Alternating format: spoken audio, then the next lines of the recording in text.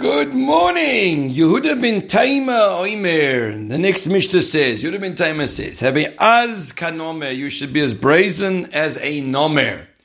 Right? Which is normally translated as a leopard. V'kal kanesher, and light as an eagle. V'rotz ketzvi, and you should run like a deer. V'gibor ka'ari, and strong as a lion. La'asos ratzon avika shebashamayim, to do the will of Hashem, of your Father in heaven. Now, importantly, we have to know that there are times that we are challenged when it comes to avodas Hashem. There are times when we are encouraged, times when it sounds really interesting, it's very attractive, you enjoy it, and there are times where you face a lot of opposition, there are times where you face opposition internally.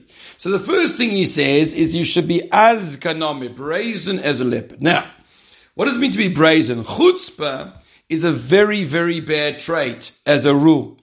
To be chutzpahdik, to be disrespectful, to be in your face, to be brazen. That is a very much frowned upon trait. However, there is a place when it's very good, and that is when you don't feel like you should do the mitzvah because people are going to make fun of you and you do the mitzvah anyway. I'll give you an example.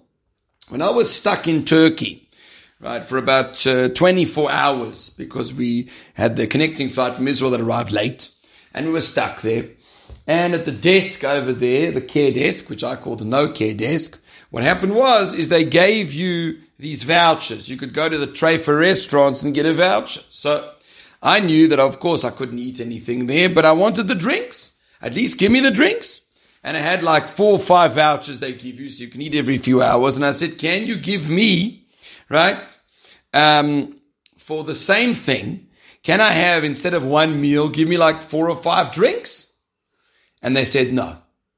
They said 1 voucher, 1 drink. And I said, all right, so fine. Give me just a drink.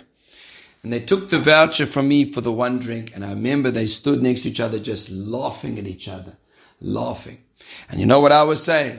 Thank you, HaKadosh Baruch Hu. Thank you, Hashem.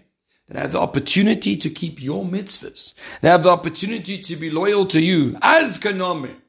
Another classic example is putting tefillin on in a place like an airport. People are going to look at you funny. So what? Who cares? Put on your tefillin. Should be az kanomer. Well, let's say you're coming to a job interview and you're not sure, you're feeling a bit nervous about wearing your kippah, but you wear your kippah. That's az kanomer. That's the positive over here of this trait. Have a wonderful day.